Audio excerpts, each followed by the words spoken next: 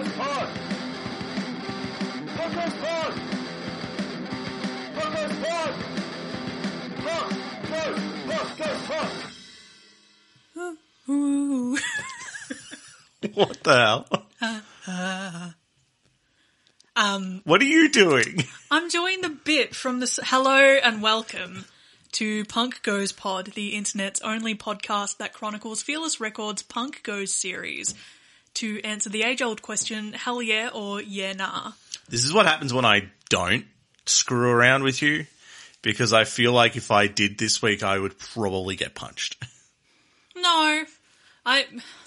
Shoe on the other foot though, like I got backed into a corner and that's how I came out with ooh, ooh. I still don't know what you're doing. Are you doing this week's song? Yes. Oh, oh, oh. No? Let's just put the song in here. I got my eyes on you. You're everything that I see. I won't show high love and emotion endlessly. I can't get over you. You left your mark on me. I won't show high love and emotion endlessly. 'Cause you're a good girl and you know it. You act so different around me. 'Cause you're a good girl and you know it. I know exactly who you could be. Just hold on, we're going home. Just hold on, we're going home. It's hard to do these things alone. Just hold on, we're going home. Oh, oh, oh. I got my eyes on you. You're everything that I see. I won't show high love and emotion. This week we are covering the song Hold On We're Going Home by Drake featuring Majid Jordan as covered by Volumes for Punk Goes Pop 6. Am I wrong? Do they spell it volumes in all caps? I don't know. No, that's all good. We don't need to know. It's fine. I reckon executive decision. I think we keep this episode pretty lean because we've got an exciting interview to transition into at the end. We do. And it's like 2 episodes ago. It's kind of a long one. I know. So this week we are going to talk to Toronto's own Sam Sutherland. I'm sure some of you know Sam from a bunch of things. I give him a very lengthy intro at the top of the interview. Mm-hmm. But yeah, hell of a guest. I Oh, yeah. had a brilliant time talking to him, so massive thank you up top for Sam Sutherland. I also had a good time talking with him. Always good to get to know another Sam in the world. He is basically him and Josiah with Blink 155, formerly now just 155, Yes. are basically like our podfathers because we stole their format. Yes. I keep forgetting that and you keep bringing it up, which of course you should. I rather call them pod daddies. Yeah, that'll do. Cool. You're not fighting me on that, so cool. I haven't got anything left in me to fight. This is the time when we really go off the wall. Yeah, I took the longest walk and I have nothing left, but I have enough to get through one episode, but only one. Okay. Let's go. So, let's get into Drake, I guess. Yes. The other Torontoan. Toronton? I don't know. I don't know. He was born Aubrey Drake Graham in 1986 from Toronto, Ontario, Canada. Mm-hmm. His father, Dennis Graham, at one time drummed for Jerry Lee Lewis. That's cool. Dennis met Drake's mother, Sandra Graham, née Cher, at Club Blue Note in Toronto, where he was performing. Graham has claimed that the image Drake created of him being an absent father in his songs was embellished to sell records. Drake has denied his father's claims, however. Mm-hmm. So it's a bit of a he said kind of situation there. It sure is. At the age of 15, Drake landed a role on the Canadian teen drama Degrassi: The Next Generation. Drake played Jimmy Brooks, a high school basketball prospect who became physically disabled after being shot by a classmate. The series' creators said Drake would arrive late on set after spending nights recording music. He developed a deal with the set security guards where they would let him in after hours, and he would sleep on set so he would stop arriving late. That's one way to solve it. I kind of like that, though. It shows that little bit of like, all right, I'm going to still record my music, but I also want to dedicate, like, I don't want to, like, half-ass this. Yeah. I didn't really put too much else into Drake because I feel like he's one of those artists, you know who Drake is. And also, we have a very lengthy conversation about just Drake as a cultural presence in Toronto specifically, with Sam, which I think that does way more justice to Drake and his whole thing than us rattling off a bunch of facts about him. Yeah, so would you like to rattle off some facts about the song? Yes. So Hold On, We're Going Home was the second single from Drake's third studio album, Nothing Was the Same, which was released in 2013. As we mentioned up top, the song features Canadian R&B duo Majid Jordan and was produced by Noah 40 Shabib, who has worked with the likes of Lil Wayne, Action Bronson, and Rihanna. Regarding the song itself, Drake compared himself and 40 to the likes of Quincy Jones and Michael Jackson. So make of that what you will, I guess. I mean, it was a successful enough song. I don't know about, I'm sure the album was successful enough. I don't think it was quite as successful as the collaboration between Michael Jackson and Quincy, but... I wouldn't have thought so, but that's fine. No. But, like, you gotta shoot for something and might as well shoot for the top. The film clip was directed by Bill Pope, who did the music videos for Nasty by Janet Jackson. No, you're saying it wrong. Nasty. Ms. Jackson, if you're nasty. One by Metallica and Somebody's Crying by Chris Isaac. The one film clip is quite chilling. Like, it's not even like outwardly horror, but like the song is just sort of about like PTSD from war. Shit. Yeah, it's not a happy song and film clip. That's bleak. Yeah. So, yeah. How are you doing? I got distracted by the film clip. We can talk about the film clip a little bit later on, but what do you think of Hold On, We're Going Home? I really like this song. It's a really good song. It's one of those songs where as soon as I heard it, like that first listen, I was like, yep. And every time I hear it, I was like, yep. I never get sick of it. Did it make its way over here? I didn't write down the charts for like the first time ever. I didn't ever write what it. This is the first time ever I didn't write how it charted.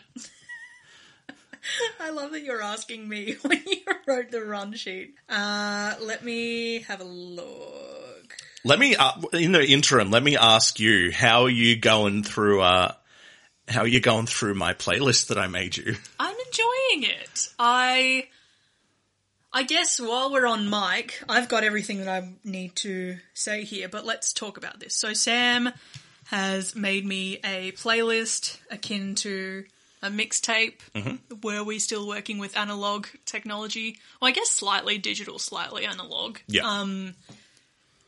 And I guess, yeah, while we're on mic, what was your vision for that playlist? Because when I was talking about, you're like, you've just made it through the blah blah chapter. I was like, I don't understand you. So my vision for at least the majority of it was not necessarily like, my favorite songs. Of course, some of it is my favorite stuff. I would hope so. A lot of it is that's the whole point. A lot of it is my favorite stuff. But basically, because you've had this question of like, what's the distinction between, say, death metal and black metal? Mm-hmm. And so I've basically split it into pockets of 3 songs from a genre or a sub-genre. I noticed that, and each is punctuated by like an 80s or new wavy kind of, or pop song. Yeah, I give you a palate cleanse. I give you a little, this is the jar of coffee beans that you Yeah. sniffed to refresh your palate, Yes. so to speak. So basically it was basically, well, I think I initially was like, all right, well, I'll show you my favorite metal songs. Yes. But then it was like, why don't I go a little bit more interesting with it and go, all right, so the first one was melodic death metal. The next one was black metal. I can't remember. It's like, so then there's like American thrash, German thrash, straight up death metal. So did we actually have this conversation when you handed it over to me? Nah. Because it was basically going to be like, I wanted you to sort of be like, what the fuck was that? And then I was going to go, oh, well, it's because of this. See, I think, look, we can take this off mic, but maybe I might just jot down some notes about, like, this section is this metal, this is this. Because to me, I was just like, oh, that's funny that he's just sort of grouped songs together, but punctuated metal with not metal. Yeah. As opposed to this type of metal, this type of metal, this type of metal. Yeah. But no, I am enjoying it. It is quite a trip having you like have your shower and like listening to your music and then like go into the bedroom to get changed and you're listening to Freezing Moon by Mayhem. Like that's quite a trip for me. Never thought I'd experience that. You mean I never told you I was the world's biggest Mayhem fan? I mean, you might have said that on our first date, but I was so self-absorbed with my own shit. Well, And I was so nervous. but no, I enjoy it. So how did Drake chart over here? So, the song sold 207,000 copies in Canada in 2013. It peaked at number 4 in the UK, received heavy rotation on South African radio stations, peaking at number 1 on the South African Airplay chart. Oh, Number 8 in Australia on the ARIA charts. okay. Number 5 in Canada, as it should. Well, it should be be- number 1 in Canada. Look, they were probably just being polite and like letting other people go. Maybe they were like, well, we don't want to be stereotypical. We don't want it to just be, number 1 because we think it's number 1. This is really annoying. It doesn't have like a sort function. Like normally someone will chuck in Wikipedia like a sort so you can get it from like top to bottom in terms of where it charted. Charted number 1 in the US on the hot R&B/hip hop songs on Billboard charts and the US rhythmic charts. Let's look at the worst. Well, not the worst. Number 72 in Austria. That's its peak position. So Okay. they're not... And that's the top 40, so they're not the biggest fans, I guess, in Austria. I mean, it charted. Top 40 at 72. Oh, okay, so no, it didn't They chart. just sort of kept counting. See, look, Czech Republic are very, what's the word? Very balanced about this. So the singles digital top 100, it came in at number 50. So they're sort of like, yeah, look, It's halfway there. you look, take it or leave it, to be honest. Like, it's okay. But yeah, in general, like, it did pretty well. So year-end charts for Australia, like, it only peaked 59. I but never do year-end charts. That's fine. I'm just doing it for funsies. Cool. 42 in Canada, number 7 on the US rhythmic and year-end charts. Decade-end charts, so the 2010 to 2019 hot R&B/hip hop songs, it charted at number 41 in the US.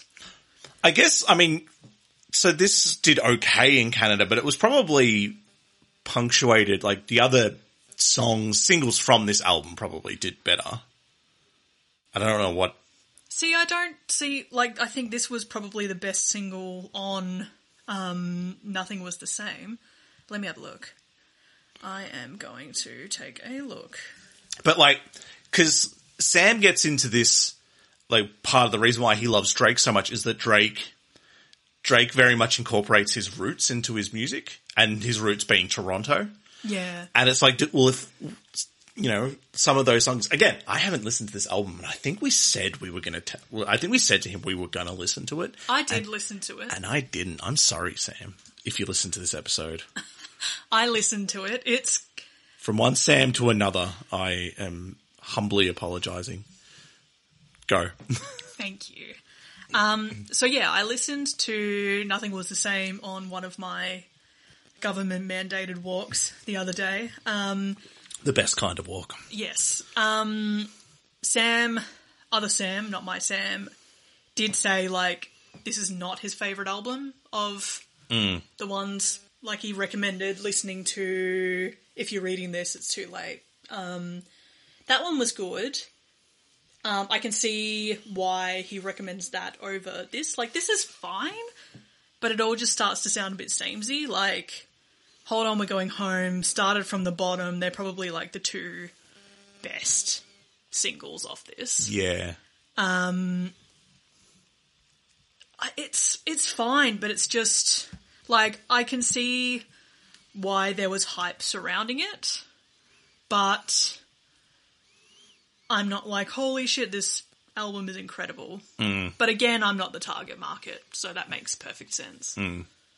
I think I've just not really, and I'm going to say something controversial here, I've not really invested myself into Drake because I'm kind of waiting for the other shoe to drop with Drake. Absolutely. Like, yeah. It's been known that Allegedly. he had, like, well, not allegedly, he had a friendship with, you know, actresses like Millie Bobby Brown, and, like, he was friends with a then 17 or 16-year-old Billie Eilish, and it's like, that's a grown-ass man with teenage girls, and, like, the whole thing with, like, him making out with a 17-year-old girl on stage and then That's right.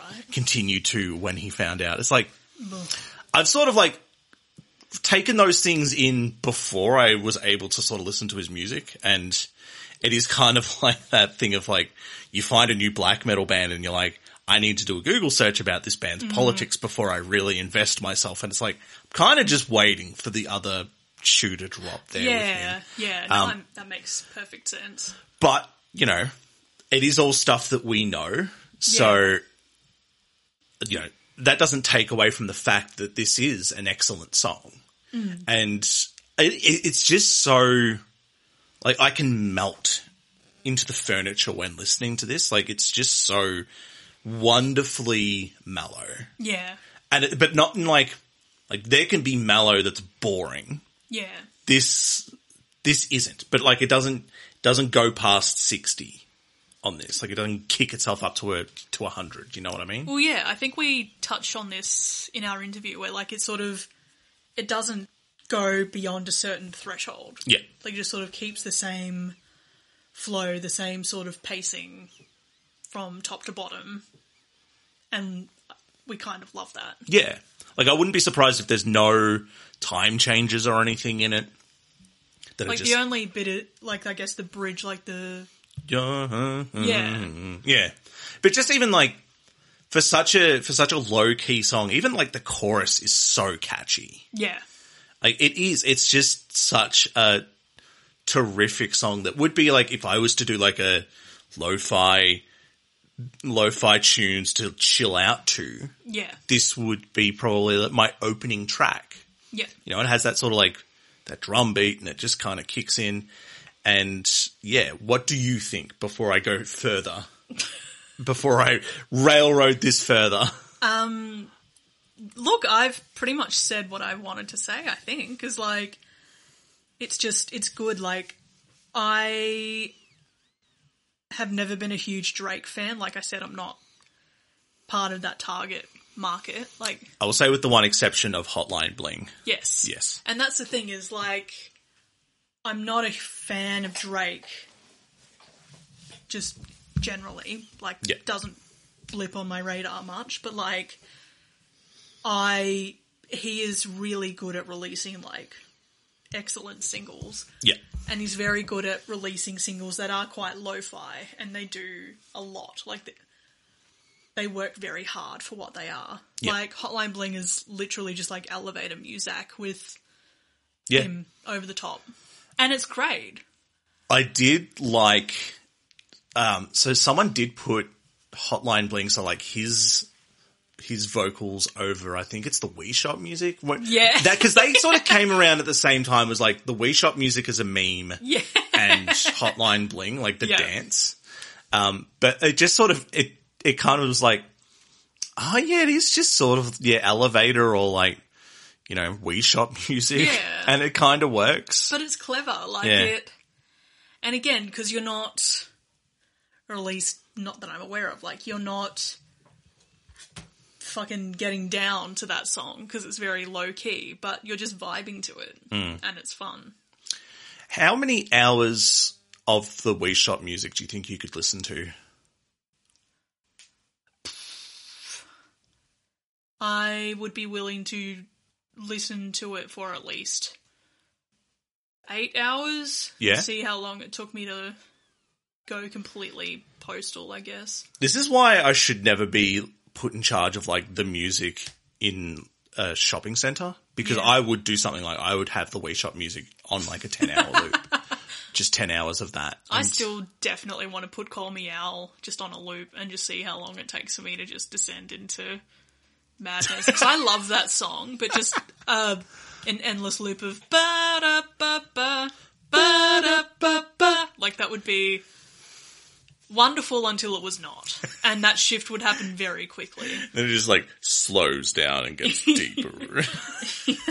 Like my nose just starts bleeding. Is that the sort of song though where like the end could then lead into the beginning again? Not necessarily seamlessly, but I think very close. Yeah. Like, Yeah. it feels like a very cyclical song. And I Yeah. always appreciate songs like that where they sort of bookend themselves. Yeah. But back to Drake. Hey, do you know something that has a completely different tone to the song? The film clip. Yeah. As soon as because I hadn't watched it before. No. Which I don't know why that surprises me, but So it's like a short film because it goes for 7 minutes. yeah. Yeah. As soon as like the title card, it's like Toronto, No, it's Miami. Miami, sorry. 1985. 1985. And then it cuts to Drake being like a mogul kind of person with... They're in a club. Some other guy, which might have been the guest on the song. Was it Majid? So Majid Jordan is like Majid two Jordan? people. Yes, they might have been in... I think they were. And Yeah. then... It's kind of a dog act if you sort of didn't have them in the film clip. I think. then Young Neil from Scott Pilgrim, which makes me very happy. Who doesn't have a name outside of his acting credentials. He's just Young Neil. Hang on, I'm fine. I think I know it. I think it's Johnny Simmons, but I feel like I'm making He that looks up. like a Johnny. Yeah, Johnny Simmons. I He went was to also Chip in Jennifer's Body. I went to school with a kid called Johnny, and I got drum lessons from his brother, and he looked like Johnny Simmons. So yeah, they're celebrating. One of them's like, "Hey, we never thought we'd be here 3 years ago, but look at us now." And it's like, what are they doing? What do they do? What do they make?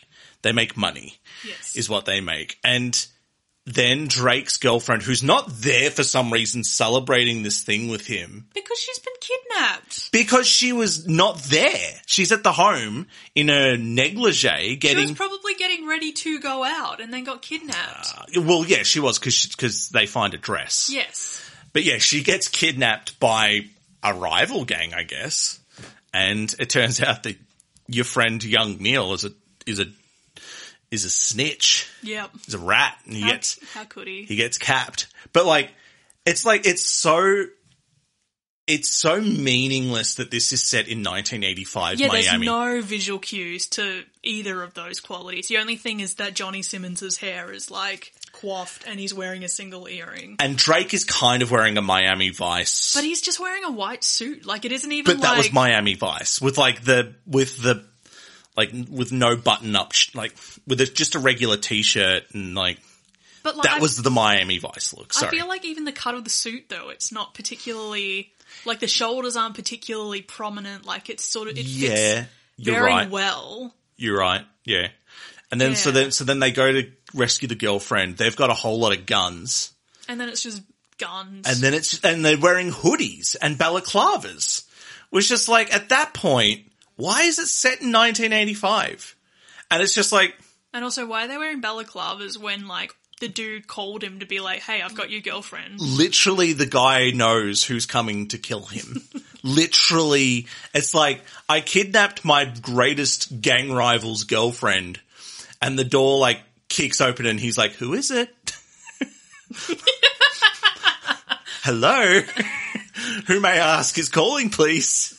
Like, it's so, like, it's stylish and it's slick, but it has no connection to the song, and it has no connection to the 80s, and it feeds into that stereotype of, oh, every rapper, even the Canadian ones, just wish they were in Scarface.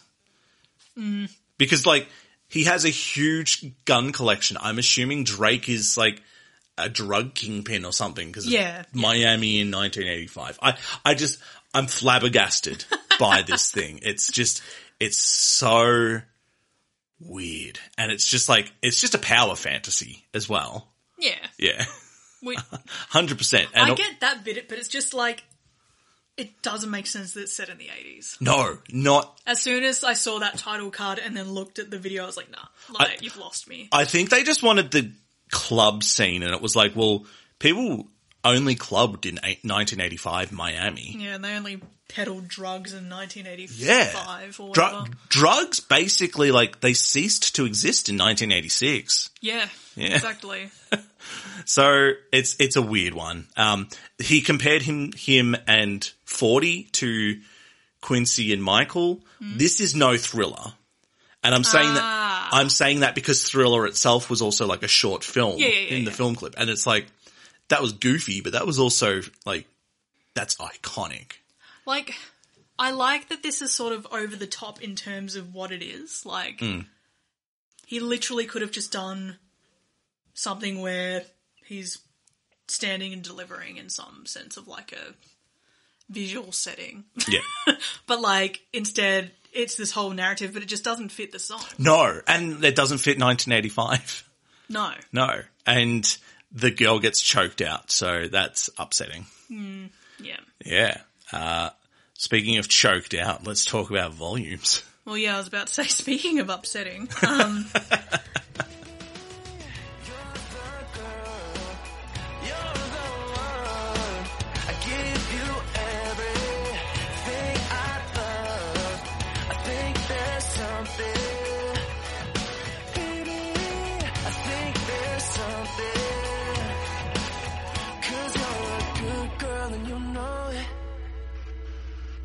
You act so different around me, 'cause you're a good girl and you know it. I know exactly who you could be. Oh, just hold on, we're going home. Just hold on, we're going home. Yeah, and it's hard to do these things alone. Just hold on.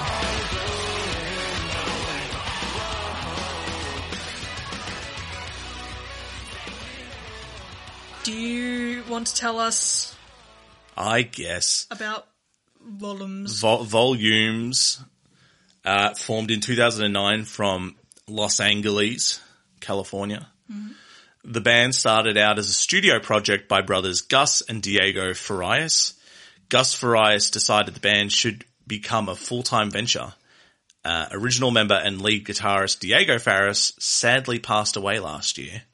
And Gus is also no longer with the band, so there's no... I think it's one of those ones where it's like there's no original members. Ah, okay, yeah. I do get into a pretty funny fact about them, but we will leave that as a little bit of incentive to continue listening to the interview with Sam Sutherland. Yeah, so this bit of a bare bones... It stinks! It stinks! Again, I touch on this with Sam later, but, like, I tried to give this a chance.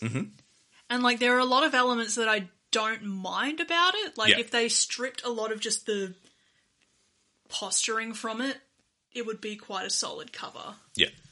But it's that thing where, like, it starts with the clean vocals and the, they have the elements there that you don't need to replicate them, but, like, they had the elements where you immediately recognize they're covering Drake, and like quite a nice, clean singing voice. Blah blah blah. But then it just goes into like clean singing with someone in the back, like "Go way home." Yeah. It's just like. So, like, first time I listened to it, I was like, oh, okay, so they're probably just doing a pretty close sound-alike to the original without much change. Then that kicks in and I was like, oh no. Yeah. It just feels like a real, like a tug of war, like a fight over what this song should be from internally within the band. And not in a way that seems deliberate. No.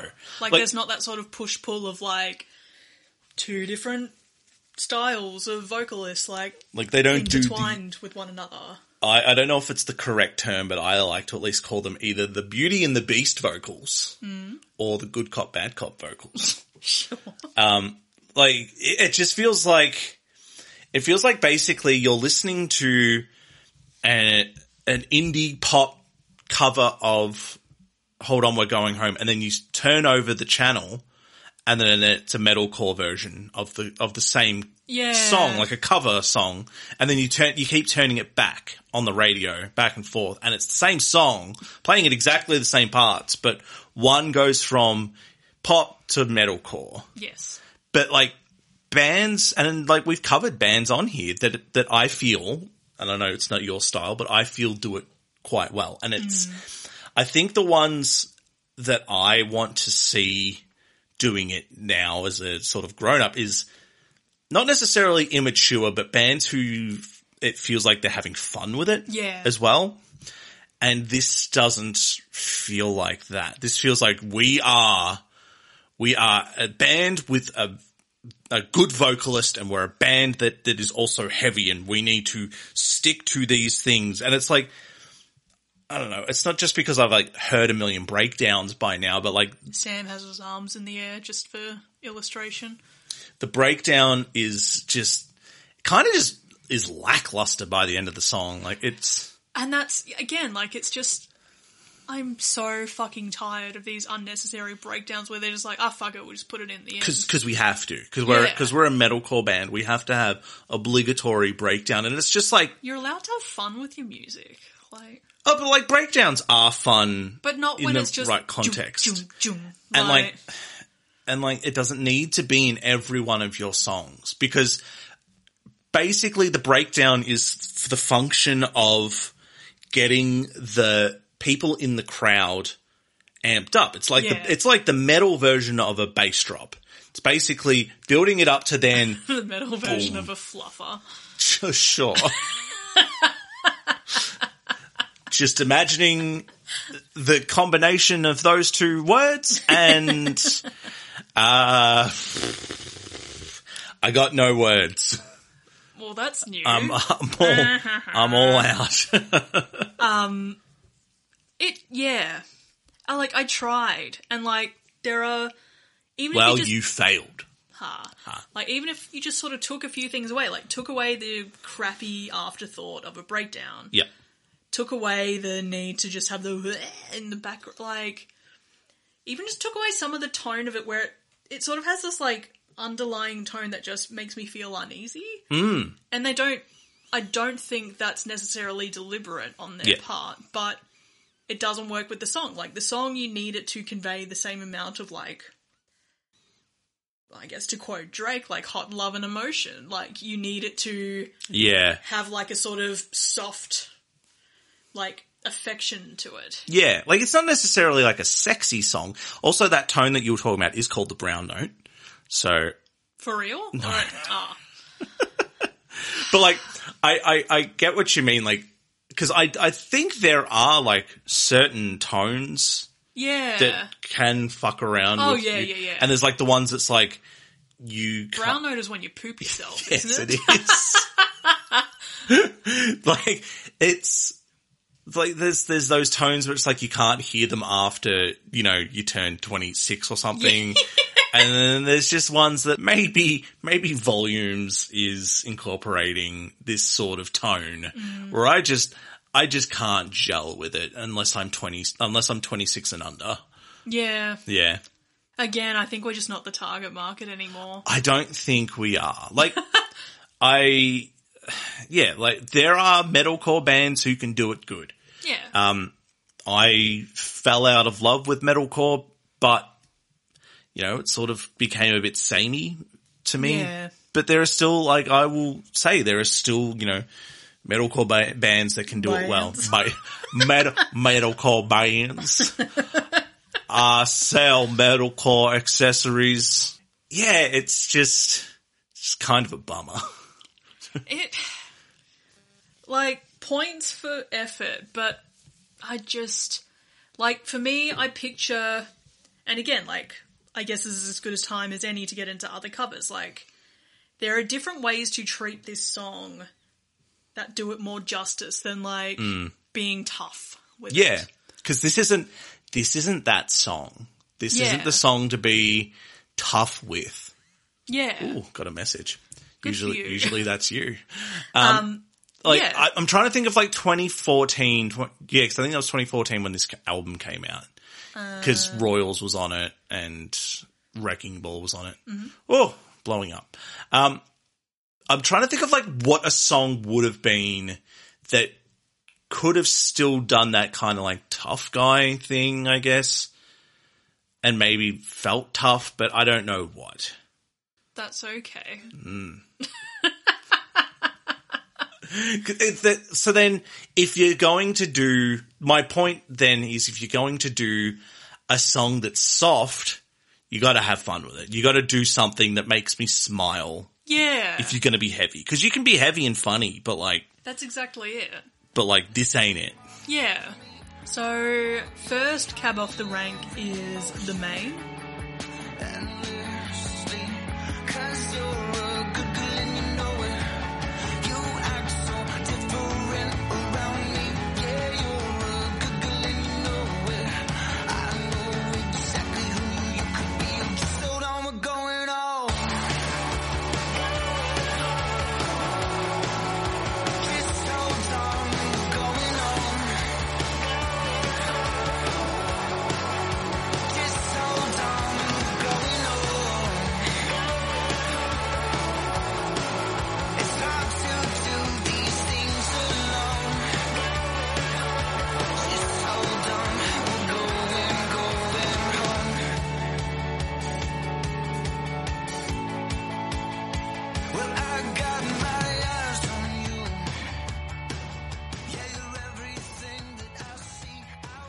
So, this is what I would love out of a Punk Goes cover, and we have the pleasure of talking about The Main somewhere down the line. They contribute a cover, they do a collab with Adam Lazzara from Taking Back Sunday. Oh, that's cool. So I'm very excited to talk about that, and to talk about Taking Back Sunday at length. Just go ham on it. Like, let's do a 3-hour long episode. Let's do a hardcore history length episode about you talking about Taking Back Sunday. Yes. We will discuss that at a later juncture. But one thing I really appreciate about The Main is they are very good at reinterpreting a song. Yeah. Like, I must admit I don't know enough of The Main's original stuff to determine if this is signature for them, but every Main cover I've heard, they give it a treatment where it really does turn it on its head. Yeah. And they managed to do it in a way where it's still, like, it doesn't lose the sentiment of the original, if that makes sense. Like, this, to me, like, they've sort of turned it into, like, a cutesy sort of, like, almost 2011 era kind of, like, I'm picturing, like, I think the 1975 or, like, Phoenix or, like, a band like that doing, like, a jaunty sort of cover of it. But I thoroughly enjoy it. I got 8 words for you. Mm-hmm. You're a Google and you know it. Yes. Good girl. Good girl. Good girl, Kimmy. I do love the enunciation in this, like, and hide. Yeah. It's, if you played this, again, like, I'm not the biggest Drake fan, so I wouldn't really know much. I don't know much of his work. Mm-hmm. And if you'd played this to me first, I probably would have thought it was an original song. Yeah. Like, they give it that good of a treatment of, like, their own sound Yeah. that it sounds like one of theirs. That's what I'm trying to articulate, and you're doing a much better job. Like, they are very good at just giving it a fresh treatment. Yeah. And yeah, they have fun with it. They obviously care a lot about the original to put this much time and effort into not, like, completely reinterpreting it, but, like, pretty... They're giving it the main treatment. Yeah. Yeah. Exactly. Yeah. I also really like the way that they sing the Just Hold On, We're Going Home as well. Yeah. It's quite, like, it's doing their own thing with it. It's quite great. Like, it's, you know, it's still rocky, but it also, like, it still holds that, like, gentleness kind of dearly as well. Like, it's just quite a dear little cover. Yeah. I think, you go. I was just going to say, I agree with your sentiment. I kind of wish this was the cover that we were talking about. But Yeah, look, especially since the main are already on the Punk Goes roster. Like, yeah, look, we've moved on from volumes, and I feel like it's all smooth sailing from here. But sure.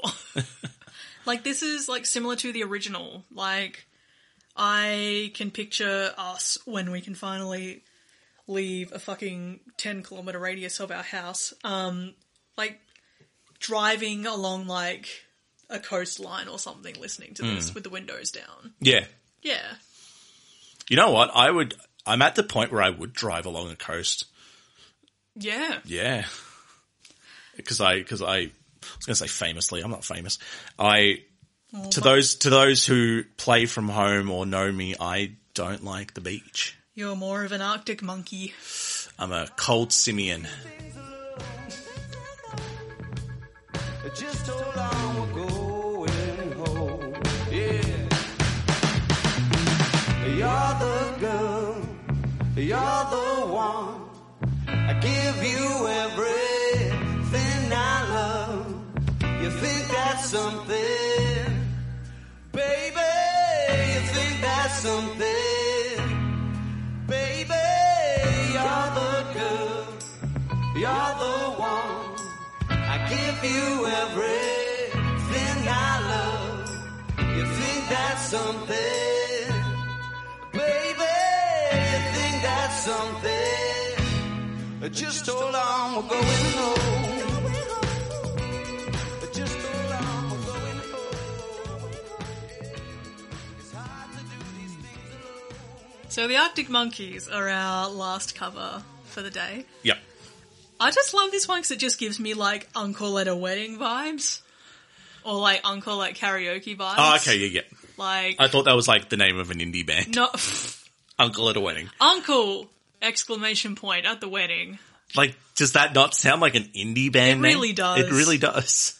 That is my new, I was going to say noise project, but that doesn't really work. It'd be more like folk.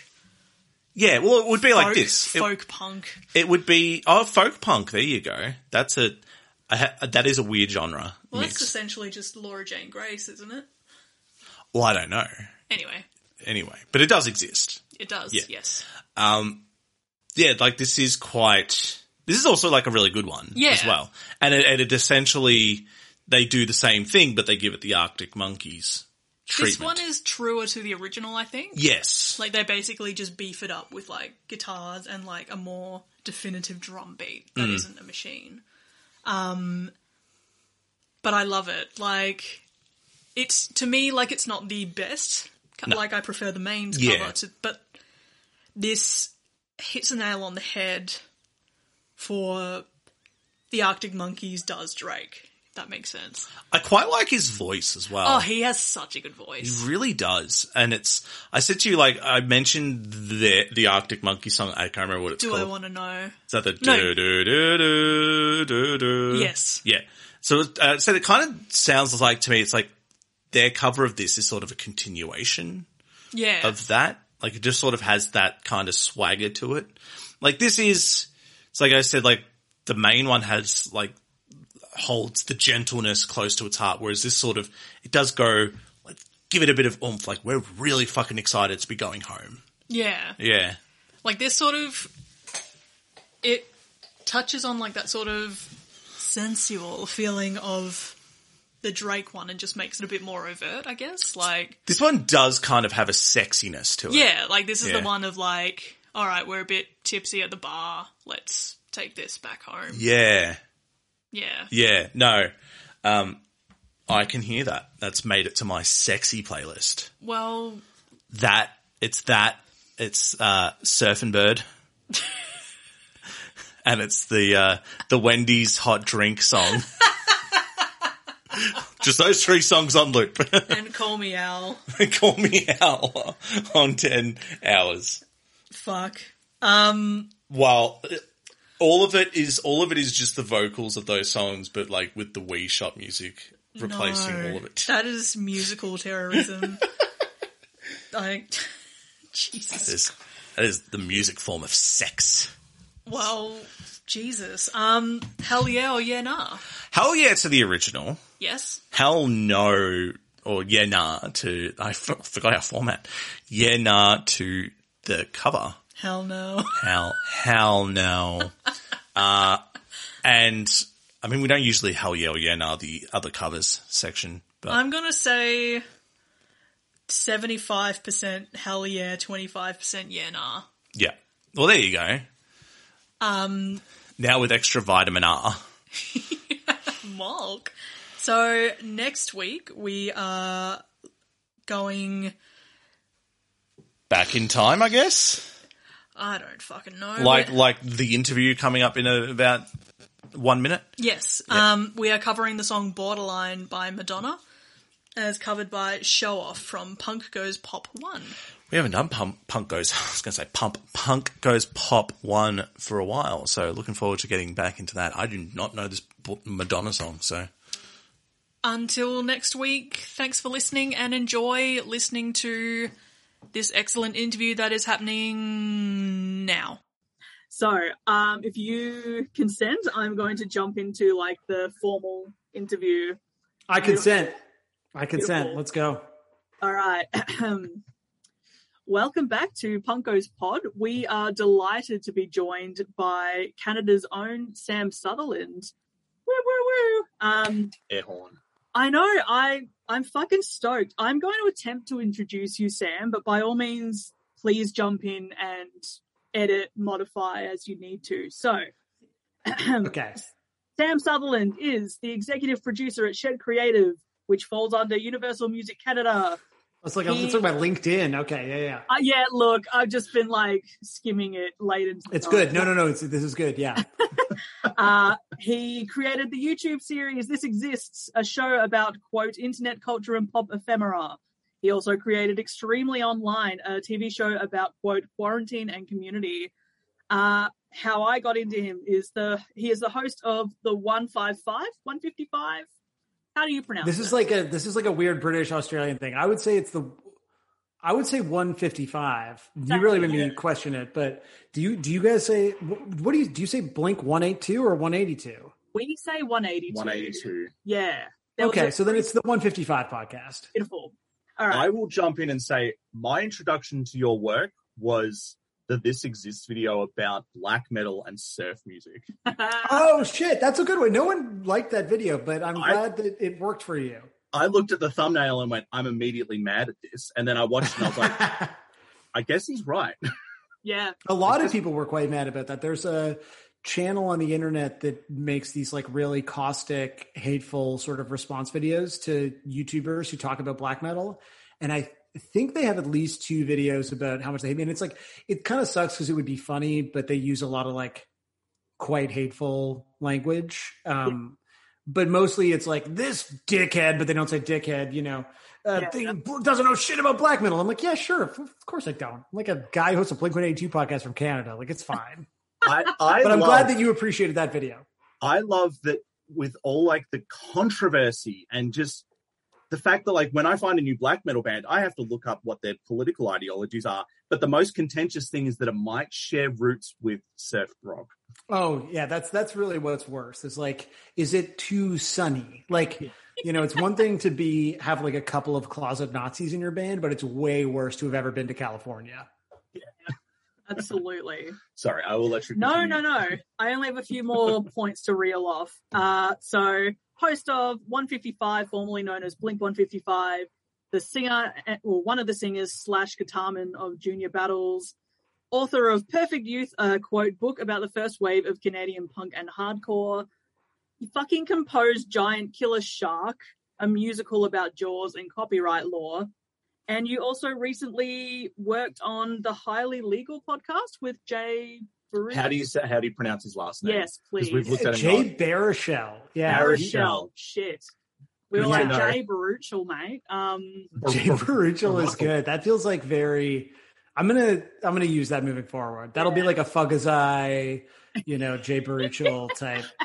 Because of course Jay Baruchel is of a piece with hardcore legends Fugazi. I think that's Absolutely. He's fair. Everyone the knows this. Fugazi That's why of- you didn't know how to pronounce his last name. Yeah, Yeah. look.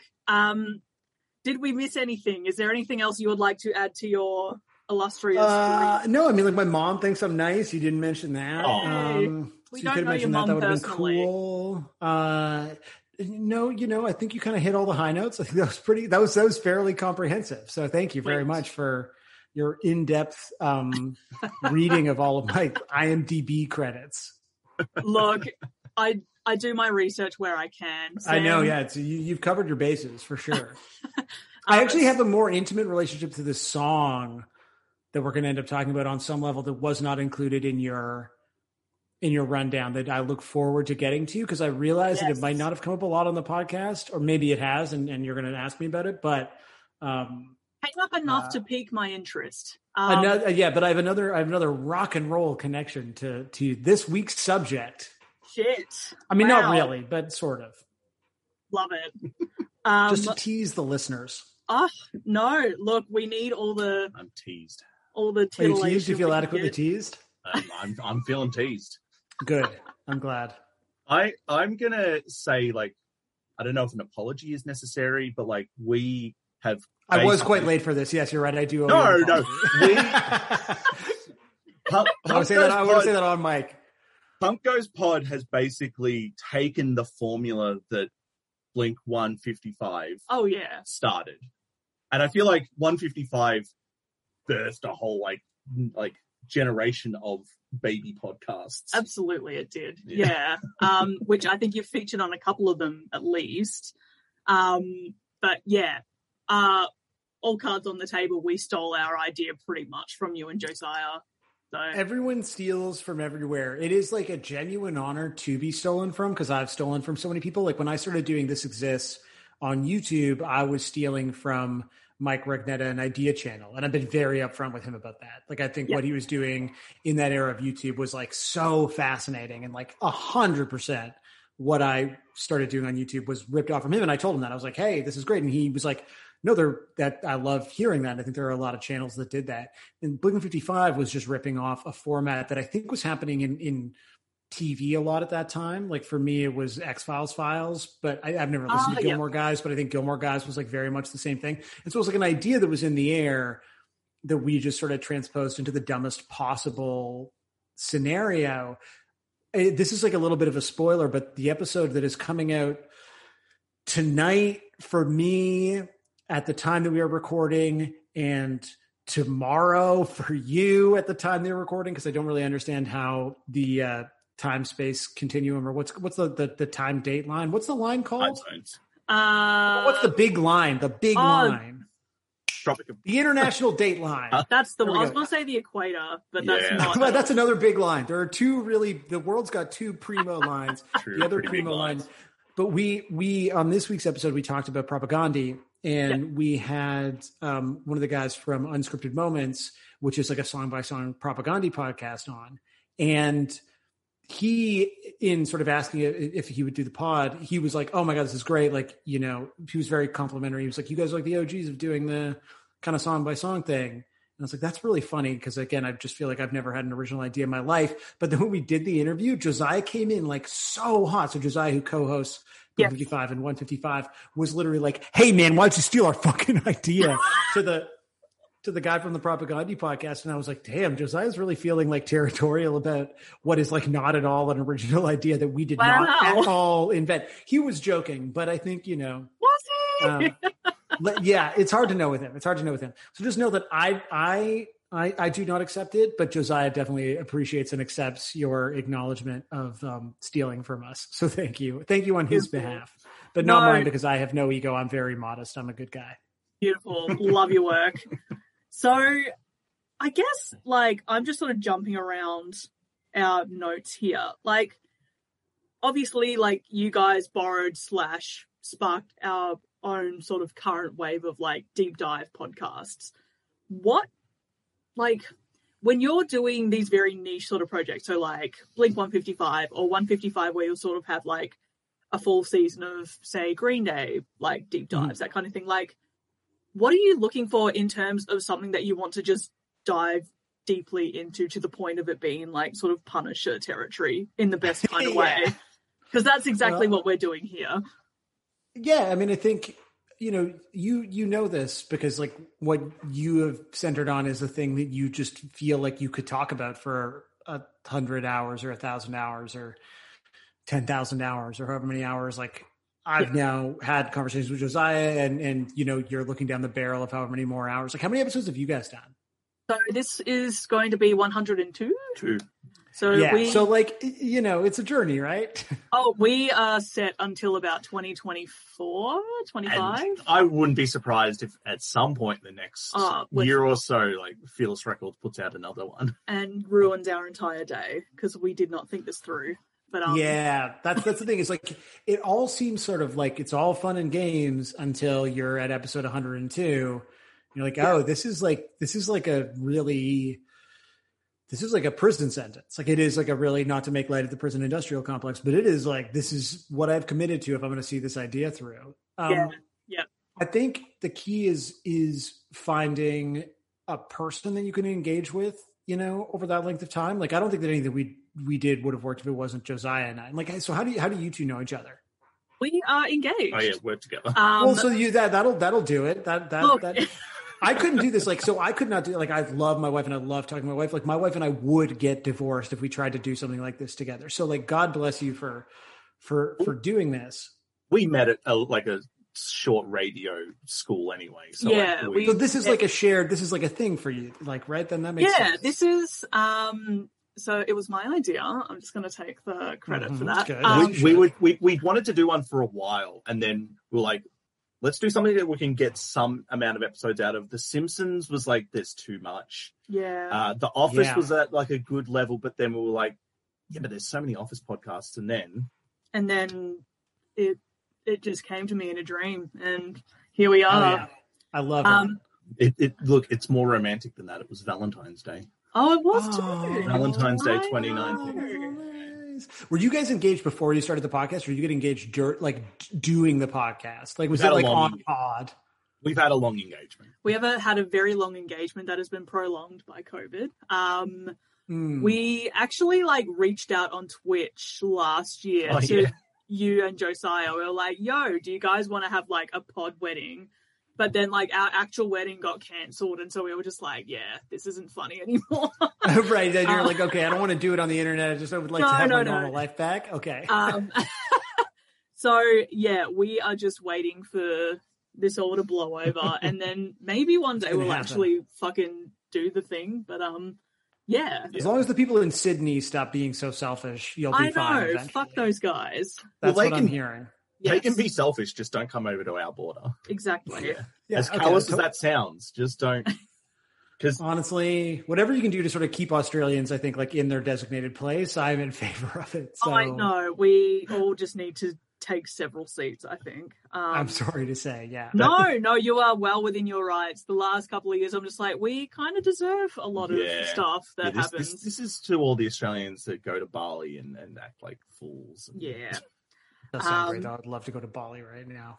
Oh, I'd love to just go outside of a 5-kilometer radius right now, but fuck, we'll get there. Speaking of, what does COVID normal look like in your neck of the woods? Like, so I live in Toronto, and we have had the longest lockdown in, I think, the world. Like, I think so. Basically, over the last 16 months, we've been in full lockdown for about 14 of those months. fuck. But, yeah, so it's been really fucking bad. Like, it's been a real nightmare, but it's also been tremendously ineffectual because we have like a horrible, horrible provincial government here in Ontario, which is like the province that Toronto's in. And so it's like a real hard lockdown, except that like enough things were sort of open, like, you know, Amazon warehouses, so that we weren't protecting anyone who like actually was going out and working and like getting fucking sick, and we weren't providing them with paid sick leave. We were doing none of the things that would have actually prevented the spread of this disease. We were just doing all the theater. So like I basically couldn't go outside for, 14 months. But in that period of time, we did nothing to sort of blunt the spread. So it's been fucking horrible. It's like, it's summer right now, so it's fine. You can like go outside and hang out on a patio, but we're headed for a very dark fall. It sucks. It sucks. It's the fucking worst. It's a terrible, terrible place to live, and I would not recommend it to anyone. Except that I love it and I live here, and I will live here till I die. I will not complain about our 3 months then. No, that's it. Like other people be like, fuck, you have no fucking idea. 14 out of 16 months locked down, nothing open. Can't go see your family, can't go see your friends. Like, it's been brutal. Not a good pandemic. I don't recommend a pandemic to anybody in the end. Don't love it, gotta say. No, not a fan. Not a fan. Oh man, I'm so sorry. I don't know why. I just assumed that like the rest of the world is doing better than we are. Yeah. I think just because our PM is such a buffoon that it's just like, of course they are. But anyway, that's fine. Let's talk about Drake. Remember, this was like an international. Well, this is sort of peripherally connected to Drake, because I think like at the time that Drake was exploding and sort of Toronto went from this like very sort of provincial kind of like also ran semi-American city to being like more of a, I think, cultural force in the world. There were really two things that happened. One of those things was Drake, but the other thing was Rob Ford. Do you guys remember Rob Ford? He was the mayor of Toronto, probably 10 years ago. And he admitted to smoking crack. So he was sort of like our Marion Barry. And he was this like super right-wing populist guy, man of the people, but like, in sort of language only, and Gawker, and the Toronto Star sort of in tandem broke that he had smoked crack, and there was a video of him smoking crack, and he denied it and then eventually admitted him. He unfortunately passed away. His brother is the premier in the province that I live in. And so like my insanely fucking shitty day-to-day life. I mean, like my day-to-day life is obviously blessed and fantastic, but like the sort of totally bungled response to COVID has all been managed by the like dumber, shittier brother of Rob Ford, the mayor who smoked crack, who was on like Jimmy Kimmel and stuff as like a famous crack smoker. I mean, it was just, so that's where I live. And he was really tied up in like Rob Ford, Drake, there was like city councilors that got involved in everything. And that sort of felt like this moment where like, we are a world-class city. Like everyone knows the mayor of New York, everyone knows the mayor of Toronto now. Like we've made it, we have a famous rapper and a guy who smokes crack, and that's it. I must admit, like for me, my sort of like Toronto has been like its own character. Like for me, that was Scott Pilgrim, like the series. Oh, totally. Yeah. Like that to me, I was just like, oh yeah, like I know Toronto, like Scott lives there. But yeah. And Scott Pilgrim was like amazing. Like when those graphic novels were coming out, it was so fucking exciting. Yeah. Cause it was like, it wasn't just Toronto. It was like the version of Toronto that like for me and my friends, like that was where we hung out. Like, those venues were the venues we played at and where we saw bands. Like, it wasn't, so cool. Yeah, like, as much as I like love Drake, like, Drake often like sort of depicts and represents the parts of the city that are not as like intimate to me. Whereas like Scott Pilgrim was full on like, I've played, the Rocket existed for like 3 years maybe. And I was like, I played The Rocket like 4 or 5 times. I've been to The Rocket dozens of times to see shows. And The Rocket is not only in the graphic novels, but then it's in a fucking movie. It's in a movie. And they'd be shooting it. You'd be walking home from the bar at 2 a.m. and all of a sudden you'd be like, why is there snow on the ground? Because you would be intoxicated and it would be June and it would be because they were shooting Scott Pilgrim. But like pizza, like such like trashy local landmarks, like the Pizza at Bathurst and Bloor is in a movie directed by Edgar Wright, the guy that made fucking Shaun of the Dead. Yeah. Incredible. So I know, I mean, Scott Pilgrim, I tried to rewatch it. It didn't necessarily like, I feel like I got to get to the end of it. I felt like the sort of gender politics of it as a pseudo trying to be enlightened mid-30s man. I was like, this guy's a dickhead, man. This sucks. And it like reminded me too much of being a dickhead myself. Yeah. But it was cool. It's cool to see like, that was like the Toronto movie from the era that I was that age. Like, is there like an equivalent of that for you guys? Like in Melbourne, is there like what's like the Melbourne movie?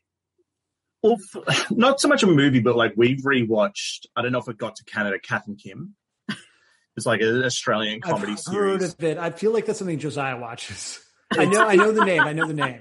It's about a mum and her daughter, and they're both I don't know what the Canadian, but I watched it and went, this kind of reminds me of the Australian Trailer Park Boys, but they're not Trailer Park, but they're the sort of people like that.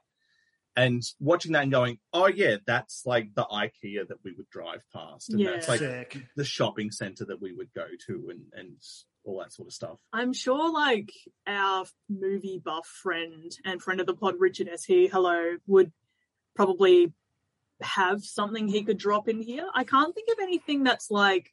But it wasn't a quiz. I was just like, is there a thing that resonates with you? No, that but great. that's like, the that's thing totally is like, it kind of bums me out that there isn't something that like resonates with me. I guess like... It will as soon as we get off this interview. I know, we'll be like, fuck. Yeah, totally. You can DM me. Let me know. Yeah, look, exactly. I think like for me, the closest piece of art would be there's this band Camp Cope and they live in and around Melbourne. So fucking good. Yeah, and we live in Footscray, and so you listen to a song like Footscray Station, you're just like, hey, like, we walk past Franco Cozzo, like it's... Yeah.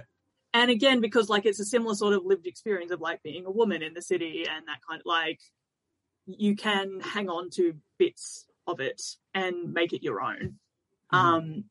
But yeah, the only movie trivia I know about Melbourne is that Ghost Rider was filmed here. A few films have been filmed over here. My ex-sister-in-law was an extra on the vampire movie Queen of the Damned. Yes. Oh, sick! Queen of the Damned rocks. Yeah. It's got a full soundtrack done by Jonathan Davis of Korn. Yes, so good. What a fucking movie, man! And that was shot in Melbourne. There was bits. So there's like a beach scene where it's like they've killed a whole bunch of people, and so she was one of the dead bodies. And apparently, good for her. That's awesome. I know. And apparently, there was like a clubbing scene that was like apparently they rounded up like a bunch of like Melbourne clubbers and which I find quite funny, having been clubbing in Melbourne before. But yeah, we had a Ghost Rider was filmed over here. We had a Sandcastle exhibition in our city, and he came down to see it. Nicolas Cage, that is. It was like the Ghost Rider himself. Yeah, Ghost Rider came in on his motorcycle. I've never seen Ghost Rider. I have seen Drive Angry, and that is a fucking wild Nicolas Cage movie. I feel like every Nicolas Cage movie is a wild Nicolas Cage movie. There aren't a lot of like super tame ones. That's for sure. Yeah. We watched with our friend Richard.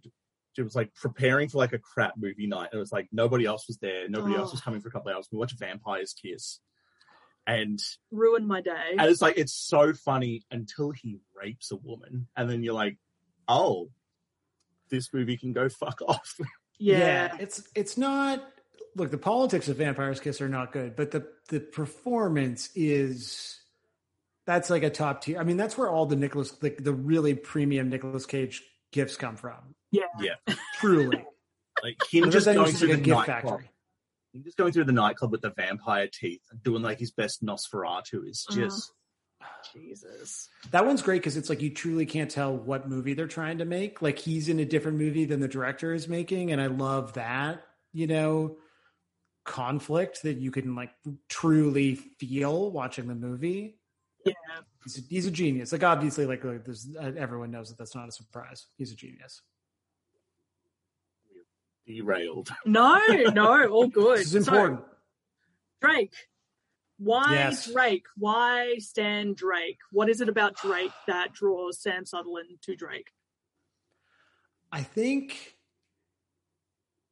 in the same way that sort of Scott Pilgrim depicted like the specificity of like my life and the lives of like all the people I was friends with sort of at that time, and you get really excited about that. I think this idea that in a moment where, you know, we'd already kind of been through the 90s and kind of early 2000s of like sort of hip hop's ascendancy as like a cultural force, but where it was like really fucking happening, where it was just like the only music that fucking mattered in a sort of like really like mainstream way was like hip hop and like sort of hip hop influenced pop and like, you know, R&B influenced pop. That the biggest star in the fucking world was not just from here, because so many people are fucking from here. Like, you know, everyone in Canada loves to tell you who is from here. You know, like if we're in conversation, you're like, oh, I was watching The Mask. We're like, Jim Carrey's from Toronto.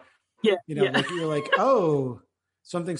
Like, man, I've Wave Rules on TV. Mike Myers is Canadian. Like, we just can't fucking stop. Like, we cannot stop telling you who is Canadian all the time. But none of those people give a shit, and none of them fucking live here.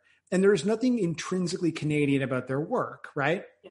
And there's been exceptions to that. Like, you know, institutions like SCTV, you know, that like felt intrinsically Canadian. Kids in the Hall. Like a lot of it's happened in like comedy kind of historically in this country, where we have exported things to the world that, you know, the rest of the world really appreciated, that truly only could have come from here and depicted like a very Canadian sort of quote unquote Canadian sensibility. And that, you know, showed like if it's something like Kids in the Hall, you're like, that's like a very Queen Street, you know, vibe. And like the B-roll was always Queen Street. It was always like shit that you knew or shit that you kind of grew up thinking was cool. And we just like had not had that in music. Like there were like big Canadian bands, but it was never an intrinsic part of their identity. And for the most part, Canada had a very kind of like closed star system where the most famous artist here like would cross the border into Buffalo and like no one would give a shit, which is like fine. And a lot of that is because we like aggressively promote very middling culture in this country for like myriad complicated reasons that I don't think are really part of this podcast. But that's for another time. Yeah, we can do that. We can do that another when you get to the like episode about, you know, like Blue Rodeo on a, you know, Punkos Pop compilation, which like Blue Rodeo does rock. That's not the kind of band that I'm referencing here, but this idea that this person who was like very rapidly and very clearly becoming like the most famous rapper in the world was from here, and it was an intrinsic part of his identity at a time similarly where like, you know, my friends and I were like sort of we had sort of graduated from the stage in our careers where we were, or stage in our lives where like all we were doing was like drinking 7 days a week and like playing in bands and like, you know, making shitty videos. We were like making slightly better videos, and we were drinking 5 days a week instead of 7 days a week. And there was this sort of like in your sort of mid to late 20s kind of like propulsive sense of like what you were going to kind of do with your life and with your talents, right? That you were sort of like starting to kind of hone in on something. And then all of a sudden there was this guy who's like from here, who's like very much like that sort of core, I think, to like the Drake mythos is this sort of like propulsive, like I'm going to make something of my talents in spite of these obstacles, being, you know, like a handsome actor, you know, real hard stuff. and just being so like drenched in imagery from this city and being so upfront about those references, like even if they didn't make any sense. Like I live like fairly close now to Western Road, and there's like a track on, not the Drake, actually it might be the record that this is from, but there's like Western Road Flows. Like I was joking, anytime we walk by like with my wife, I was like, it's so funny that like Drake wrote a song about Western Road. Yeah. You know, like, and so it's so tied up, like so completely tied up, I think for me and like all my friends in this idea of like feeling like this city that had always felt like very tertiary to culture, you know, like you grew up wanting to move to New York or LA, you know, maybe you want to move to Atlanta, maybe you want to move to Austin, like maybe you want to move to Chicago, but like no one gives a fucking shit about Toronto. And all of a sudden it felt like the person who, like, whether or not you personally like, I do and I like Drake. It's like the fucking person that the world has decided is the coolest, most important person in the fucking world is from here in the most aggressive way possible. Yeah. And he's like using Toronto slang and he's like referencing streets that you've grown up, you know, seeing, was so, like, for lack of a better term, like energizing and empowering. And, you know, and there's shit like OVO Fest that he's doing where like you would, you know, do everything you can to like get a ticket to this festival. It was at an amphitheater on the lake. And we obviously hasn't happened for the last 2 years, but like he'd come out, he'd perform, and then it would be like, here's Stevie Wonder, here's Eminem, here's Lil Wayne, like, you know, just, you know, here's Kanye. It was the most insane, like bringing shit to the city and like making the city into like a hip hop mecca, you know, in a way that hasn't totally translated. But I think, you know, there were a lot of people that felt very cynical about it. And I always felt like that was like kind of a shame for them, because to be in this city at the moment of Drake's ascendancy and love the music and like love being from this place was just like a truly incredible experience. And it's the sort of thing that like someone like Josiah would love to fucking shit on, but there's like nothing like it. There was nothing comparable to that energy. And to be at those shows and feel like, okay, this is like about us now. Yeah. And like take that back and be like, now I can do whatever I want. And I can make shit and I can make that shit from here and it can be about here. Yeah. You know? In whatever avenue that you sort of choose to pursue. Yeah. And that's why I like Drake. No, that is my book report. No, I love like the idea of someone being able to like imbue an everyday location or experience with like this kind of magic that didn't exist necessarily, at least not to other people. Like how you said you were walking down the street, you're like, I can't believe he wrote about this. Like, it would be pretty mind-blowing to sort of literally have a soundtrack to your life in that sense. Like, that's totally what it was. And it's like, and you grow up with that. Again, if you're like fortunate enough to like grow up in like a punk or hardcore scene, you always have that, right? And like Josiah and I will always talk about that, where you're like, oh, this band reminds me of like, you know, your friend's favorite band. You go to basement shows and those things like do make a like mark on you. Yeah. But to have that thing be the most, and this implies like, it's not like I grew up with Drake, but like to have that thing be the most popular thing in the fucking world. Yeah. Is amazing. Because it sort of, it makes you like feel seen as a person in a place that like otherwise no one gives a shit about. Like who fucking thinks about Toronto? Like nobody does. Like no one thinks about this place. We've always thought a lot of ourselves, but like no one else cared. And then it was finally like, okay, people care.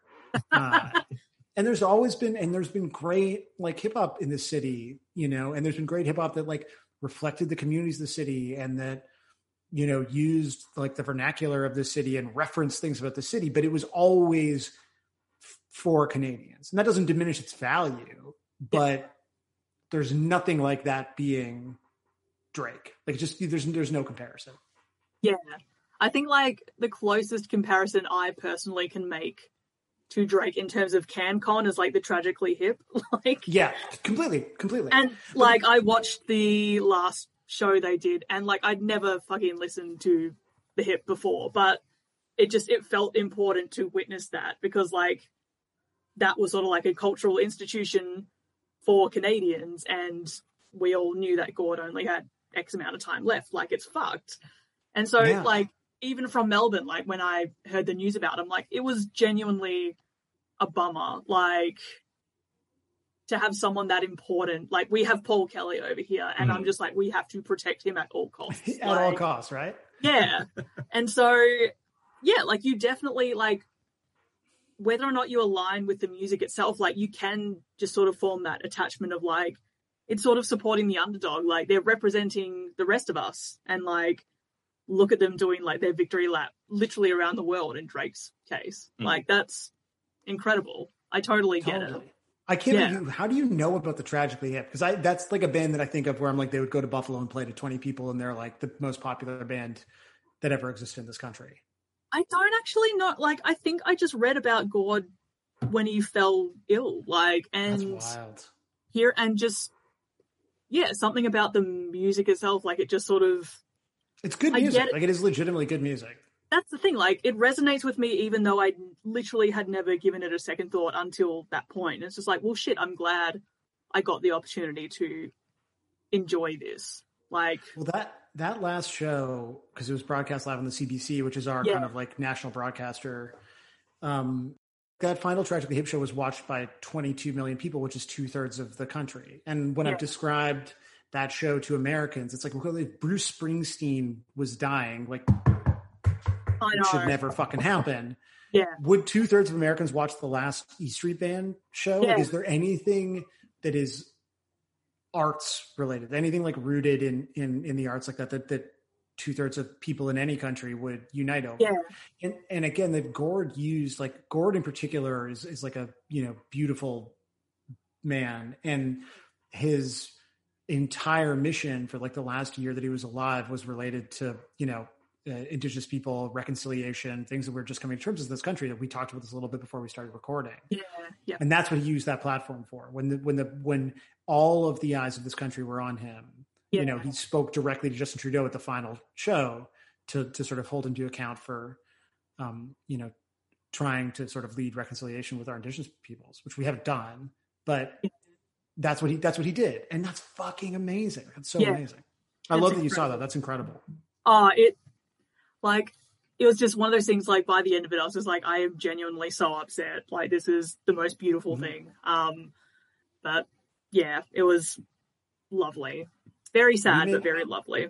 We made a movie about that called Long Time Running, which was on Netflix in the States. I don't know if it would be on Netflix in Ooh. Australia, but it's a documentary of the final tour. And like, I remember like we were giving notes on it, and you're just like, I would just be fucking crying. Like literally, like I was talking to, like I would be at work with someone, we'd be going over our notes on the cut, and we'd just both be crying. Cause it was like, so there's shots in that film that are just like, it's a remarkable story. And I don't think you have to be Canadian or love the band to sort of, become very attached to him as a person, the band as an entity, and I think the story of what they did and like meant to people here. Yeah. I'm going to completely ruin the flow of this. And No, let's do it. Let's go. Let's talk Yay. about fucking Punk Goes Pop. Yeah. I know. So, Hold On, We're Going Home. That Yes. song specifically, what did it mean to you as a song, as a moment, as a single? Like, So like this is like not at all, like I don't really love this album that this is from, but as a single, like, 'cause I just think it's like, this is where like, you know, there's a lot of filler on this album as a whole, which was sort of like disappointing. But this song, oh my fucking God. Like, you know, 'cause the sort of like R&B Drake that we had, I don't think was like this straight up poppy, like this just like, you know, like real like 80s kind of just like pop slow jam was even more like aggressively soft than the stuff that people had made fun of him for in the past for like being soft about.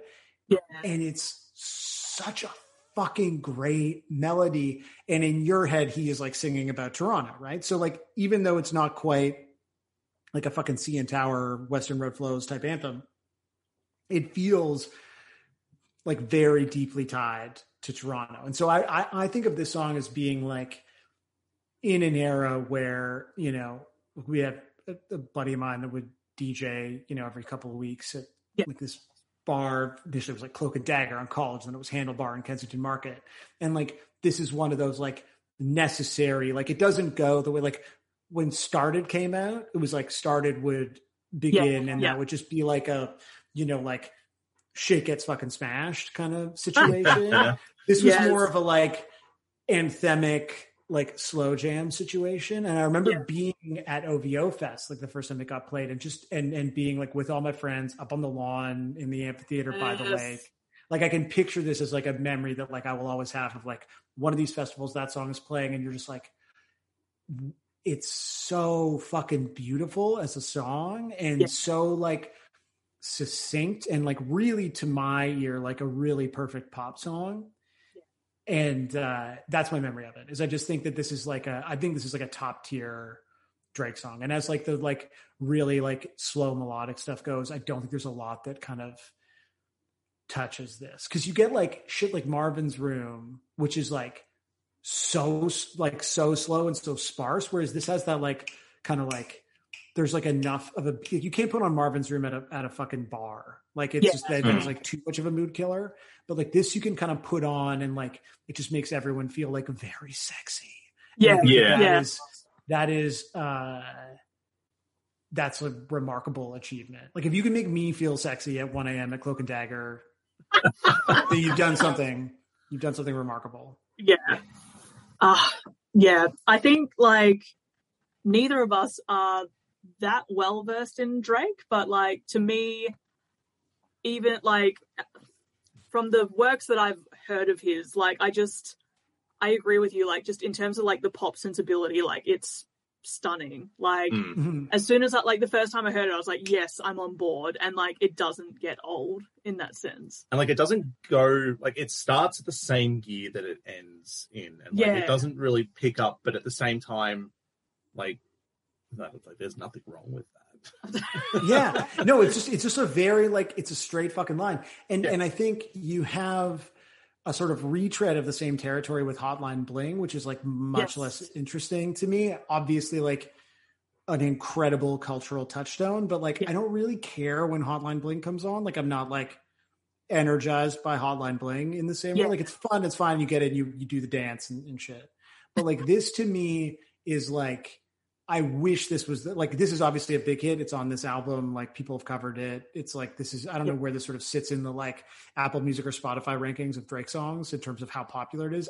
I'm sure it's not as big as Hotline Bling, but it's like the same kind of territory. It's the same tempo. It's the same vibe. It sort of serves the same purpose in like a concert set list, I think. Yeah. But it's so much more. I mean, what's funny about even the cover of this, and I'm sure we're going to get into specifics of the cover, is like, and then maybe I'm jumping ahead here, but I have played in a Drake pop punk cover band called Thirst Behavior. Yes.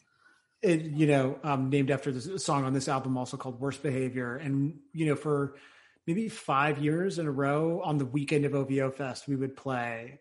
And it was like, you know, myself, two of the guys that were also in junior battles with me, another good friend of ours. I got to play drums, which was always really fun. And like this song as like a fucking pop punk song, like if you just like double down,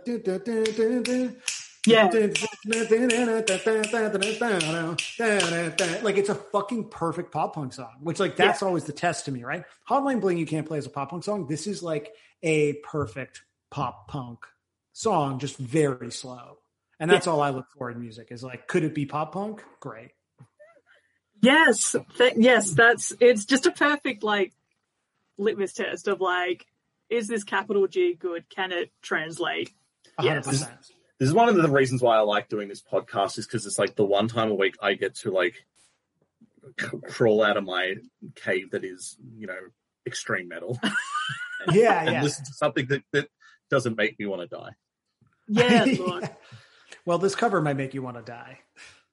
Yeah, I was about to say, speaking of. I will just say I'm on Spotify at the moment and I'm looking at Drake's popular songs. This does not make it, but neither does Hotline Bling. So that. Oh, really? That's interesting. Yeah. Yeah. I don't know if popular is like his most popular, but yeah.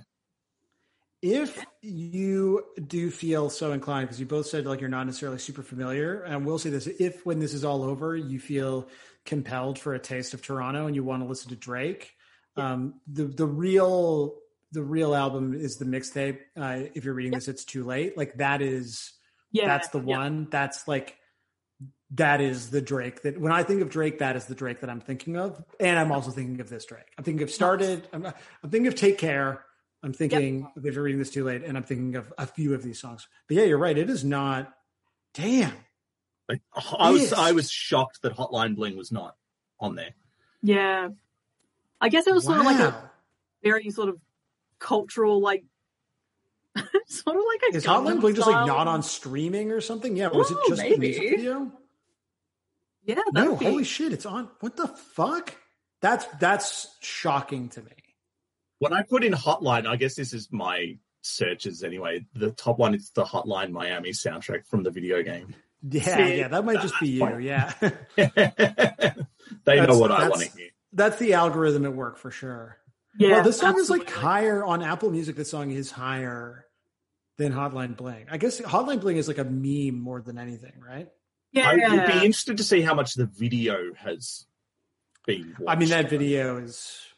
I'm sure that's in the billions at this point. It's Yeah. Drake. Yeah. It's so crazy. All right, now I just want to listen to Drake. This is great. So yeah, if you listen to Drake later, do if you're reading this, it's like the morning for you. So like that'll give you take care is like a bummer late night record. Beautiful. I will keep that in mind because I need all the energizing I can get at the moment. Yeah, do that one. That one's the shit. That one truly is fucking awesome. So, Volumes, what do you think of the Punk Goes cover?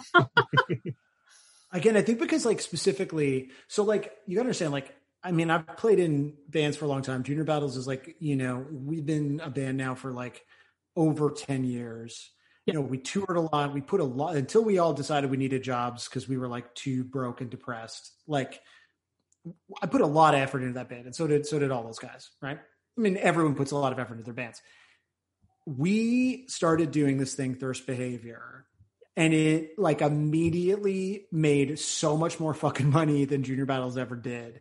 And then we got a write-up in the Globe and Mail, which is like one of the national newspapers in this country. Like, it was like an interview with us about like year 2, you know? It was so, and like, look, here's the thing. The bottom line is I think Junior Battles is a great band. I think Drake's songs are possibly better than Junior Battles songs. I will accept that. So it's fine.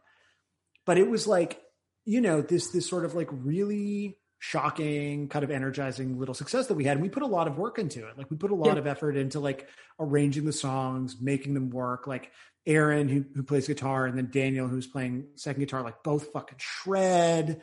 We had a lot of fun with it. And we called it like a pop punk. We called it Champagne Pop Punk, Champagne Poppy. Yes, beautiful. Yes. And to be honest, it wasn't really mostly pop punk. Like, if anything, it was like, I don't know, like it was like rock, but it was like vaguely Deftones-y in my mind. Like, it was more like heavy than anything else. But this song was one of the songs that, as I was like sort of miming it before, like we played straight up as a like Blink-182 pop punk song, and it was As it should be. Yeah. so just hold on, we're going home. Like, it's so good. And As so this nature song intended. started. It was fucking sick. And this cover started, and I was like, oh, these guys biffed it. Like, they biffed it so bad because they just kept that like mid tempo, which in this context makes it sound like a fucking Hoobastank song. Like, it's so Yeah. gross, middling. Like, and I get that sort of the evolution of these compilations was that like they truly stretched the definition of punk. But Yeah. holy fuck, it's just so plodding and Yeah. like unimaginative. And then there's just the breakdown at the end because they like Yes. are contractually obligated as a metalcore brand to have a breakdown. I fucking hate. I literally halfway through it, I was like, I can't finish this. And I like paused it and like did something else, and then came back and finished it and was like, yeah, because it was like 4 minutes long. Yeah. Yeah. Who is this band? So do you know anything about this band? Like, I originally was like, I've couldn't done the even run read the sheet name. already, but I Volumes, Volumes. right? So, yeah, I think a lot of the Wretched. time with these bands, like, there's not a hell of a lot available to talk about unless you're like a super fan, and that like we try not to get too deep. Like, we want to give the listener enough of a background without going like super ham on it, mostly just for our own sanity. Sam, you're making a face. no, I thought this was the we already did the band that was the side project for the lead singer of Escape of Fate. Oh, fuck no. No, we already did that band, didn't we? Did And we? It was like the side project, then they kicked him out of his own side Oh, project. yeah, that was very fun. Yes. As it goes, yeah. Yeah, exactly. I do have, so I did do a little bit of research into them. They were from Los Angeles and they formed in 2009. And the lead singer got kicked out of what's the theme park franchise in America? Six Flags? Six Flags. Hey. So in January 2013, Volumes were evicted and subsequently banned from Rocketown in Nashville, a facility with entertainment space, a coffee bar, and indoor skate park. Sick. Vocalist Mike Barr claimed it was because he dedicated a song to a gay friend, because I think this was like maybe a Christian music festival. I mean, if you're in Nashville. But then, however, other reports claim that Barr was hardcore dancing too aggressively during other band sets. Right. Honestly, like, he sounds like a I would great definitely be guy. like, it was because I was too fucking supportive of my LGBTQ2 plus Exactly. ally. Like, yeah, I was just being too good of an ally. And now I'm banned. I wasn't the asshole. Yeah, I there are just- people. I'm banned from the dance cave in Toronto, and it is because I'm too good of an ally. Not that I smashed too many glasses, because I was drunk. My family is banned from the local video store called Palm Video because I went to return my brother's rented copy of Varsity Blues, and I put it in the slot, and the slot was rusted, so it was just sitting out, and someone stole it on the street. Too bad Palm Video's closed. Yeah. See, I heard that you're banned from Palm Video because you're too good of an ally. Exactly. Yeah, That's the rumor. That's the rumor. So good on you. Good on you. at like 10 years old, I was too good of an ally. I know. Like, That's what I've heard. I heard you were born progressive. I was too good of an ally, and I also stole Varsity Blues on VHS. That's Jesus. look at both. Two things can be true at once. exactly. Two truths. What are you banned from, Emma? Oh, fuck, I don't even know. I'm just, I don't know. I'm at that point of lockdown brain where I'm just like, I want to make a joke about like, I'm banned from serotonin, but like, that's, yeah. That's good. That's good. No, that's a good joke. That's a good lockdown thank joke you. for sure. Yeah. Pretty good. And how about that I liked it. airline food, And guys? you're an ally. So Exactly. And I'm an ally. Uh-huh. I heard I you think- don't have serotonin because it's too many other people have been denied it. Exactly. if we all can't have serotonin, I'll get That's serotonin it. when we can all have serotonin. Yeah. That's your pledge. That's your pledge. Exactly. I think like with the Volumes cover, I've been working, well, I want to say really hard, but that's a lie. But like I've been working on trying to work past my bias against like easycore, metalcore stuff. Cause like it doesn't gel with me. Like I've had this conversation so many times on the pod where I'm just like, fuck, like And like especially the last couple of albums basically become metalcore goes they pop. really do. Metalcore Yeah. goes pop. It's gonna be a grind. I mean, I remember this from the last few Blink-182 albums. So Yeah. not metalcore, but just bad. Yeah. And it's just like, so it is refreshing to hear when other people are like, yeah, that breakdown was unnecessary. It just, yeah, like I tried to like this song, well, cover, I should say, but like it just, yeah, for me, I was quite happy to take on like the sort of pedestrian element of like, they just sort of do Hoobastank, but like, yeah, and then it turns, I'm just like, nah, fuck this. Like, I've given you. Like there are some that it's like some of the metalcore songs. It's like okay, they're doing this with tongue firmly placed in cheek, and this Yeah. one is like, well, they're not, and it's just They're just not even trying. Like it's Nah. the breakdown is tacked. Like it's literally tacked on. Yeah. They're like, Yeah. why is this happening anymore? It's just so unimaginative. Like you can do that shit. Like you can be funny about that, Yeah. but that's not funny. No. wouldn't make my 2008 top 10 breakdowns video. No. So Do you have like 2008 top 10 breakdowns video? no, Oh, but that was just a very MySpace 2008. yeah. That's top fair. 10 Yeah. brutal breakdowns, top 10 pig squeals. What? Yeah, have you never heard of a pig squeal before? No, I've not. That was a deathcore thing. Oh, okay. Well, shit. You, I think I you guys can. got some time left in your engagement. You still have some stuff to learn about. I each know other. we're learning something new about each other every day. It was literally a phase where men would make their voice sound like a pig squealing. Okay. Yeah. Yeah. It's like an inward breathing thing, I think. Oh, fuck me. Not good. Not good. Don't like it. No, not a fan. I guess like before we let you get back to your evening and life, like My dank cave. The sun is not even that far down. I don't know why it looks this fucking dark all of a sudden. Yeah, I was like, I'm not going to comment on it, but it's just quite depressing It's watching the not, it's sun. like 8 literally o'clock go right down. now. It's not this dark. I swear to God. It's an old computer, so it's like it's fighting. No, all good. For people not consuming this as a visual podcast, I look like I'm in a cave right now. If you consent to us doing a cheeky print screen, I wouldn't mind just putting because it's just quite cute. But yeah, one thing I've been very keen to chat to you about in general is just how you bring to the table and maintain that sense of earnestness when it's so easy to fall into irony territory with these kinds of projects. Because we've had the realization in the last month or so, it's we're for earnestness. Yeah. And I think even listening to Blink 155 in that, I kind of always visualized you are sort of the foil for Josiah in terms of one of you is very optimistic and very sort of earnest and the other is quite... He's a dick. It's true. He's the mean one.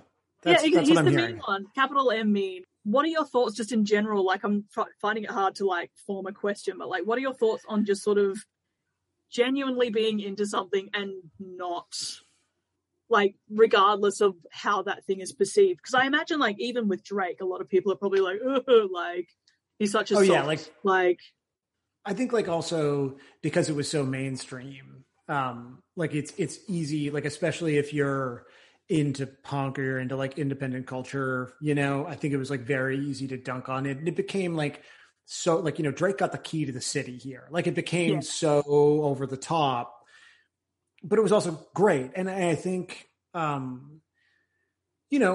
think I'm just very fortunate to have, at various times I've wished that I could be more ironic and more detached about the things that I like, or that I could like cooler things, because I just don't like cool stuff. I really like Blink-182 and I like Drake, and there are things I like a handful of extreme metal bands, but it's not really where my heart is, I'll put on, I don't know, Gojira is the most mainstream version, but it's I can listen to that shit. I'm this is tight. I'm going to see I Hate God and Napalm Death and Gwar as one of my first shows back. There are things that I like that I objectively recognize as being I Hate God is a cool band, right? I'm good, but I do not like I Hate God as much as I like Drake. I do not like Napalm Death as much as I like Blink-182. Yeah. And I've never really interrogated it too much. If I honestly had to guess, I think a huge part of it is probably coming from a position of fairly immense privilege and just as a result being a fairly confident person. I'm lucky to be instilled with an unearned sense of my own superiority such that I don't need to communicate to someone that I'm worth talking to by having a good cultural opinion. I don't necessarily need to have seen every movie in the Criterion Collection to be I'm going to talk to you about movies now. And I do not need to, have every, Deranged Records 7-inch to be I like punk because I just genuinely like the things that I like. And so if I had to put it in a vacuum, I think a lot of it is that. I think it's just I have never had any sense that I need to disguise myself in order to be accepted by people. I cannot believe how dark it got. I keep seeing myself in the window and I look so fucking scary right now saying this. You've lost your hair. Yeah, my hair is just I'm just a fucking forehead in the video right now. But I just never outside of general pressures that everyone feels, felt a pressure to sort of try to conform my tastes to be accepted. And as a result, now as a sort of somewhat fully formed, somewhat adult, I'm even more confident in those things. And especially in the sort of 4 years that Josiah and I have been doing Blink-155, one of the most satisfying things about that process was because I objectively do think that Josiah is cool. Josiah dresses cool and Josiah does cool things. Josiah watches Criterion Channel, Yeah. And I canceled my Criterion Channel subscription, Josiah listens to ambient music and I sometimes put it on when I want to relax in the bath, And so being part of this extended conversation with someone who I think is quote unquote cool And then to like constantly be in a conversation with an audience that has like people that I think are cool and smart in it, but that ultimately like realizing that all of us shared this sort of passion, and it's like fine. You know, it's funny to be like, oh, I, spent years of my life talking about every Blink-182 song in excruciating detail. And there are people who are like, that's fucking stupid. And you're like, it is. But like, think of the people that I met and the conversations that I was able to have. And I think that has, just brought that out even more in me. This sort of like level of sort of confidence in liking the things that I like, recognizing their faults, which I think is really important, because I think there are people who like very mainstream things, but they're also like impossible about it. Like it's not like every person who likes Blink is like as cool as us, there still has to be like some fucking caste system, But I think, the way that the internet, to be corny about it, has like created this sort of like flattened, democratized platform for connecting with people about, again, like Blink is a funny example because it's so mainstream, but that's sort of the point to me, is that like you can find people in that environment who are like you and are, you mentioned Twitch early on, it might be before we started recording, like, we were doing Twitch streams and we were like raising money for Black Lives Matter. And it was like all of a sudden, like doing things that mattered weren't just like the territory of like cool, smart people. It was like, we could do it with our dumb fucking thing too. We could make a difference. And I think that all just sort of builds up confidence in like just very earnestly loving the things that you love, recognizing their faults, but not like backing down when someone who has a cooler haircut than you says that they suck. That's good life advice in general, I think. I think so. Just don't trust people with good haircuts. Yeah, some jabroni with a cool haircut tries to tell you you're not cool. I'm just going to circle back and say that if you think that a lot of the black metal musicians are cool, don't forget they all are Tolkien fans. So exactly, yeah. No, it's important to remember that. Like these people all play Dungeons and Dragons, which is cool. Like, which is fucking cool. Yeah, but it's like not intimidatingly cool. Or like how Varg has like an impenetrably difficult board game that he's made. Like, yes, and he's been to jail for murdering someone. Oh, yeah, far out. People are complicated. Sorry, true. guys. We are all rich tapestries. Exactly. What would teenage Sam think of 2021 Sam? Like, do you have I've been thinking about this a lot, just because a lot of the music we've been talking about has really transported me back to being a teen and like those formative sort of years, and like, yeah, sort of just reminiscing. Like, man, I wonder, like, would I have realized that I would be this person at 30 when I was 15?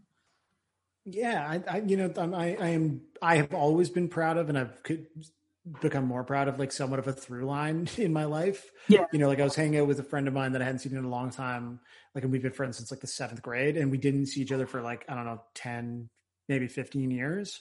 Wow. And we were hanging out, we were sort of joking. I was like, I just look the same as I looked in grade 8. Like, and I think people should evolve, and it's healthy, and like, that's good. But I think, I kind of like started liking some shit when I was in grade 7, and in some ways I've turned that into a hobby and a job. And I think that like as a teenager, I would be like, that's fucking nuts, man. Like I probably would be bummed that I like drink, because I was like really, really thought drinking was evil. But I'd be like, no, drinking is actually tight if you're into it and you can handle it, and whatever. So that's the only, I think younger me would be like bummed that I'm not straight edge, maybe. And that might be the only broke edge. Yeah, that'd be the only like problem that I might have with teenage me. I think otherwise he'd be pretty stoked.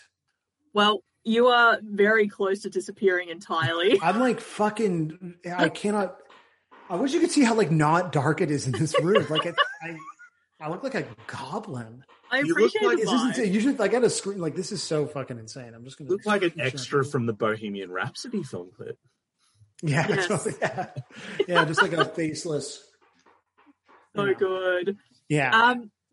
Before we let you go, anything you want to plug? Anything you want to promote? Any views? 155. It comes out every week. It's good. We're wrapping up Epitaph month, and we are starting a new exciting theme. I think we talked about it in this episode. And again, Tom, September is going to be homework month. So we're going back to school. It's homework month. We'll sort of reveal what that means as the month rolls on, which I'm really excited about. And then we did a second season of Extremely Online, which is sort of the offshoot of This Exists, talking to people from sort of really interesting online communities. And we shot it all during quarantine. And so this season is all about mukbang. We talk about Dungeons and Dragons and like Zoom Dungeon Masters. I think it's like a real improvement on season one. It's got some like amazing people in it. And so those episodes are coming out on YouTube in September as well. Amazing. Thank you, Sam Sutherland, so much for taking time out of your schedule and sitting in the dark to talk to us. Again, it's not that dark. It's just not that dark. It's just the narrative I like to this. build up in my head that this is just how you podcast. Like, I mean, this is how I podcast, but like, I mean, Josiah and I don't turn on video because we're uncomfortable seeing each other. oh, that's all It's right. too intimate. We will sign off this interview, but we'll give like a proper goodbye instead of just hanging up in your face. But, Awesome. Well, thank you so much for having me. Let me say that on pod. Yay!